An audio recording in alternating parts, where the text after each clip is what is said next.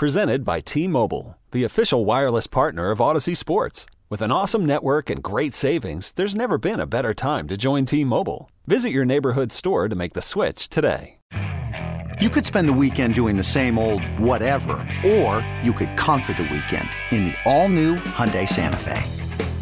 Visit HyundaiUSA.com for more details. Hyundai, there's joy in every journey. If he's 5'10", 190 pounds, and probably doesn't work out at all, and then Anthony Richardson has like a Cam Newton-esque workout, which I think is distinctly possible, then I think you will start to get a lot of those, hey, this guy should be the first overall pick because he has those high-caliber traits. Oh, baby. Chris Trapasso on WGR recently talking about Anthony Richardson of Florida. Yeah, eyes on him this weekend. Bryce Young, who is the likelier first quarterback taken, which is probably going to mean first pick of this draft, at least as of now, is not going to throw this weekend, and that, I guess, was to be expected. But Richardson is one of these, like, there are more and more of them, doesn't it seem like? Just insane talent, quote, raw type players, and who is dog enough for them? I love the idea of the Raiders for him. Not, speaking as a Bills fan, but just for this draft. Like, what would be the perfect draft for storylines and intrigue? Like, if the Raiders, this is what I hope happens. I guess that's what I'm saying, right? That the Raiders shun Aaron Rodgers. That everybody does. Just like, you know what? Not worth it. Too old. Headache. Too much money. Trade compensation. There's like every reason to not like the idea, except for the fact that he's a legend and maybe still good. But I want teams to be like, no, this is a bad play. So the Raiders, who picked 7th, I think, maybe like Chris is talking there, maybe that's too late for Richardson. It shouldn't be too late for quarterback 4. If there's Will Levis too, like I'd like to see the Raiders end up there with one of these guys and see what that amounts to. Put them in. Let's see what that is. I was thinking about, real quick, I'm going to get to the phones, but like Derek Carr. So Derek Carr is on the free agent circuit. There was a report today that he's not about to decide. This one today, Bulldog would be proud. This one today is like everything. You could just tell who's doing the talking in this. I think it's Albert Breer, the story. Like, oh, he's not going to decide soon. Oh, really? Okay, well, that's what Carr wants you to think. And then when it comes to the section about the Jets, it's like, oh, the Jets could consider other options, even Ryan Tannehill, and just, doing the Lord's work. So Carr, I think Carr is a good idea for the Jets. I think if I were the Bills, that's the thing I would want least to have happen, would be Derek Carr there. I think you get years there, and he's okay. And they've got a good enough team where I think that could be really interesting. I mean, Rodgers at best is going to be short-term. They're not going to go with a rookie. Then we're on the Tannehill tier next. Like, Carr is the one scenario. I doubt you're scared of the New York Jets listening to me talk about the possibility that Derek Carr is their quarterback going forward. But I think it's the best they can do. I think Carr is the best they can do. And they are perfectly in the moment in time where you do that. He doesn't have to say yes, but this is why I have a bet with Bulldog that Carr gets a good contract. There are other teams who could want him, and I think the Jets have no better play unless it's Rodgers, which I just think, come on, let's be better. Is Derek Carr better than Aaron Rodgers right now? That's a tough argument. But I like the Carr idea the most for them. Here's Jim on WGR. Hi, Jim. Good afternoon, Mike. What's up? I had 2 quick points about the Bills. First of all, I think, and this may be oversimplifying, excuse me, but I think they need to focus on offense. I think in the grand scheme of things, it's easier for you to control what you do on offense versus what you do on defense. And I think a better offense with an average to above average defense would be a winning combination. And the other thing is, real quick, is that Brandon Beane in the last few years has always fallen in love with trading back and getting extra picks. And I see that when you're trying to build a team. But I think now where the Bills are at, you're not building, you need to make the move. And I think now's the time to package one of those day 2 or day 3 picks that he's so in love with to move up to get that guy, whether it's a receiver or your tight end or whatever the piece is that you need offensively. I don't think hoping it falls to you on day 2, I don't think that's a great tactic with the team the way it's structured right now. You're eating into Josh Allen's career. Diggs is getting older. You got to start making that move now. And I think that's a couple things that they need to do, in my opinion, going forward. Well, what the offense and move up. What are you thinking of when you think they have some reputation for trading down? Like, that's James Cook, but is there a single other move? Well, I'm just saying over the years, it's Me too. Been, I'm also saying over the years. I mean, go back to like when Mahomes came into the league. Okay, the Bills were at that pick. They traded down twice. They got Trey White. Okay, that's good. They traded down once for Trey White. That's right. Bean was not here. Okay, well that was that hybrid where McDermott was here, but was the other guy. They've traded up a bunch of times. They traded up for Shakir. Like, Jim, if they have a reputation for either, it's trading up, not down. Like, you could want them to trade up, but don't say they haven't done it. Well, Mike, okay, maybe what I need to be better spoken is trade up early. They trade up in the later rounds, and they seem to get value, and that's fine. I just think now if there's a receiver out there that you need, and you clearly had a gap at that 2 receiver after Diggs, then I think now is the time to trade up early in the draft. Later, okay. Yes, they've been doing that, and they've gotten value, and I agree with that. They've done it early, too. I mean, you didn't misspeak. You said that they have to stop trading down. They haven't been trading down, though. It's just incorrect.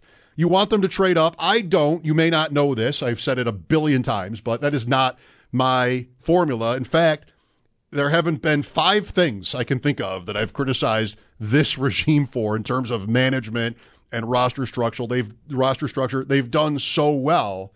But Cody Ford was trade up. Zay Jones was trade up. Like, that's early rounds. You're saying they haven't done that? I can name names. Of course they've done that. And I want to see less of that. I want to see that practice stop. Period. Last year it did.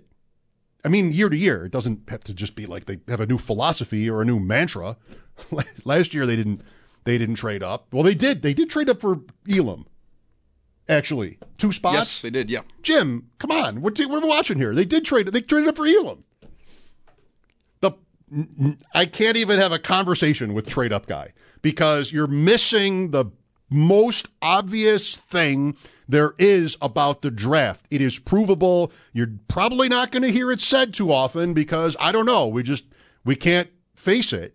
But that's actually not a joke. We can't face it. Because so much of the media machinery when it comes to the draft is some actual ability to determine which ones will be the good players that does not exist. There is a certain inability to do that should be accepted. And teams act like they know when they don't. And the media act accordingly, often, usually anyway, they act accordingly and play along. It really just isn't. No, none of that is a good idea. I'm sorry, no offense. I don't mean this personally. None of that is a good idea. Like the Bills are not a team that has this reputation you claim they have. They have more the opposite. And what you said though, like I'll relax. What you said though is you want them. This is a year to trade up for a receiver, and I can't be duplicitous about this. I think again that they need a receiver, but I do not want it that way. Because it implies that you are willing to give up an extra player for like to show this knowledge that is not real, that a certain guy is the one. And so I'm not being like I'm not changing my story. I did not blame them last year for not getting one of those 6, the big 6, if you will, in the first round because they were taken. And so you do the next thing. And that was Elam. They traded up for Shakir. Like, that's a long list of guys. Shakir they traded a 6th to move up 20 spots in the 5th round. In the 5th round. Like, who do you think you are? And then they didn't use him. So they traded up for him, and he was good, and he sat. Come on, like, what are you doing? What are you doing? No, don't tell me they have to stop trading down? The Bills? Yikes. All right, thanks for the call, Jim. Here's Dan next. Hi, Dan. Hey, Mike. Actually, I think it's been way more interesting on draft days as opposed to previous years. But what I don't like is that we never have faith in our rookies. We do go up and we trade up for these guys. We trade up for Shakirs, but then they just ride the bench, and they're not given the opportunity that they need to. That's the only knock I have on this regime when it comes to drafting. Okay, thanks. 803-0550 is the number. Chad DeDominicis on the Sabres coming up in 20 minutes.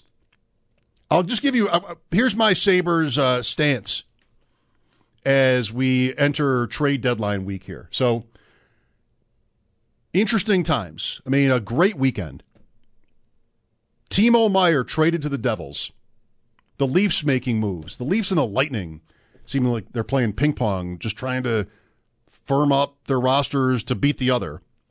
They know they're playing each other, so like it's a tough first round again here in this division for those teams. I'm really impressed with the Sabre season and with what I think I know about how they operate in terms of the front office. I think we're in a really good place with them. And we've had in here, numerous conversations by now about what about the trade deadline? Like, is it time to push? I don't know what they'll do, but at the risk of being sort of annoying here or a buzzkill, I think the more I see these trades like Meier to the Devils and what Toronto is up to and Tampa and others, I just think the better play is to just play it slow. I would like it a lot if the Sabres traded for as many as two or three role player types, especially at least one defenseman. And, it's not any kind of a household name, not a big contract or anything, but somebody that their data shows them that is better than the role he's in, than the team he's on, how they value him. These are the so-called smart moves. And that is like, Meier's gone now, or Chychrun, it's just not the right time for it, I think. Meier was different because Meier was somebody you might want to invest long-term in, but it was still only might. He doesn't have a contract past next year. So it would still be like a commitment you would be choosing to make. And I think once you make that trade, you're choosing to make it. And that's going to be New Jersey now. But it's just, for me, the conference is too stacked. Like Boston, Carolina, best case scenario is probably one of those teams, or the Devils. Like the Devils could catch Carolina. But Toronto and Tampa, you're doing fine. I want to see them end the drought too. Maybe they'll end up doing it like the Bills did, where the Sabres have better metrics this year than that Bills team did. The Bills team was a fluke, but they did it. And it changed everything. It took all the pressure off, going forward for Sean McDermott. Like, it wasn't an 18th year without the playoffs. It should have been, but it was they did it. And so that story just went away. The black cloud, went away. And it had to have made life easier for them in different ways. And I think that's true of the Sabres too. Why wouldn't it be? So if they can get in with the team they have, then that's a great day and a great result, no matter what happens in the playoffs. You're going to be a big underdog against anybody you would face. Would love to see it happen. The teams around them are not so good where this has to be at all out of reach. Like, it's right there. They are maybe about a coin flip to make it. So that's good. But high draft picks, second up, anybody that you've drafted high that's coming up, the Rochester guys, last year's 3-1s, I'm not thinking that way. I've listened to it. We've talked about it. We've talked it out. Maybe it's time to do it. You can't dress them all eventually. I don't think you're going to be faced with that. And if you get to a point where they're all too good, then you can figure out a trade at that time, do something down the road. But I am not anxious. Eager is good, nervous or good, whatever, and anxious is bad, the same thing. I'm not anxious about the possibility of the Sabres not making like an important deal here this week.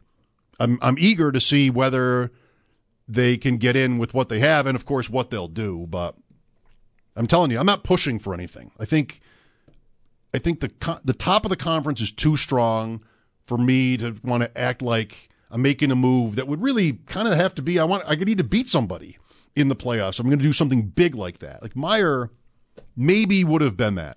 Oh, what are the Sabres thinking here? Like they can beat the Bruins or they can beat Carolina. Then you have another guy on a big contract going forward. I'm not mad that they didn't get him. It would have been interesting, maybe really good, but I'm okay. Like I'm taking sort of I reserve the right to change my mind, but for now, as deadline week gets going, at least in terms of our show and our conversations, I'm not really looking for a lot. I'm neither expecting a lot, but nobody's telling me what their plans are.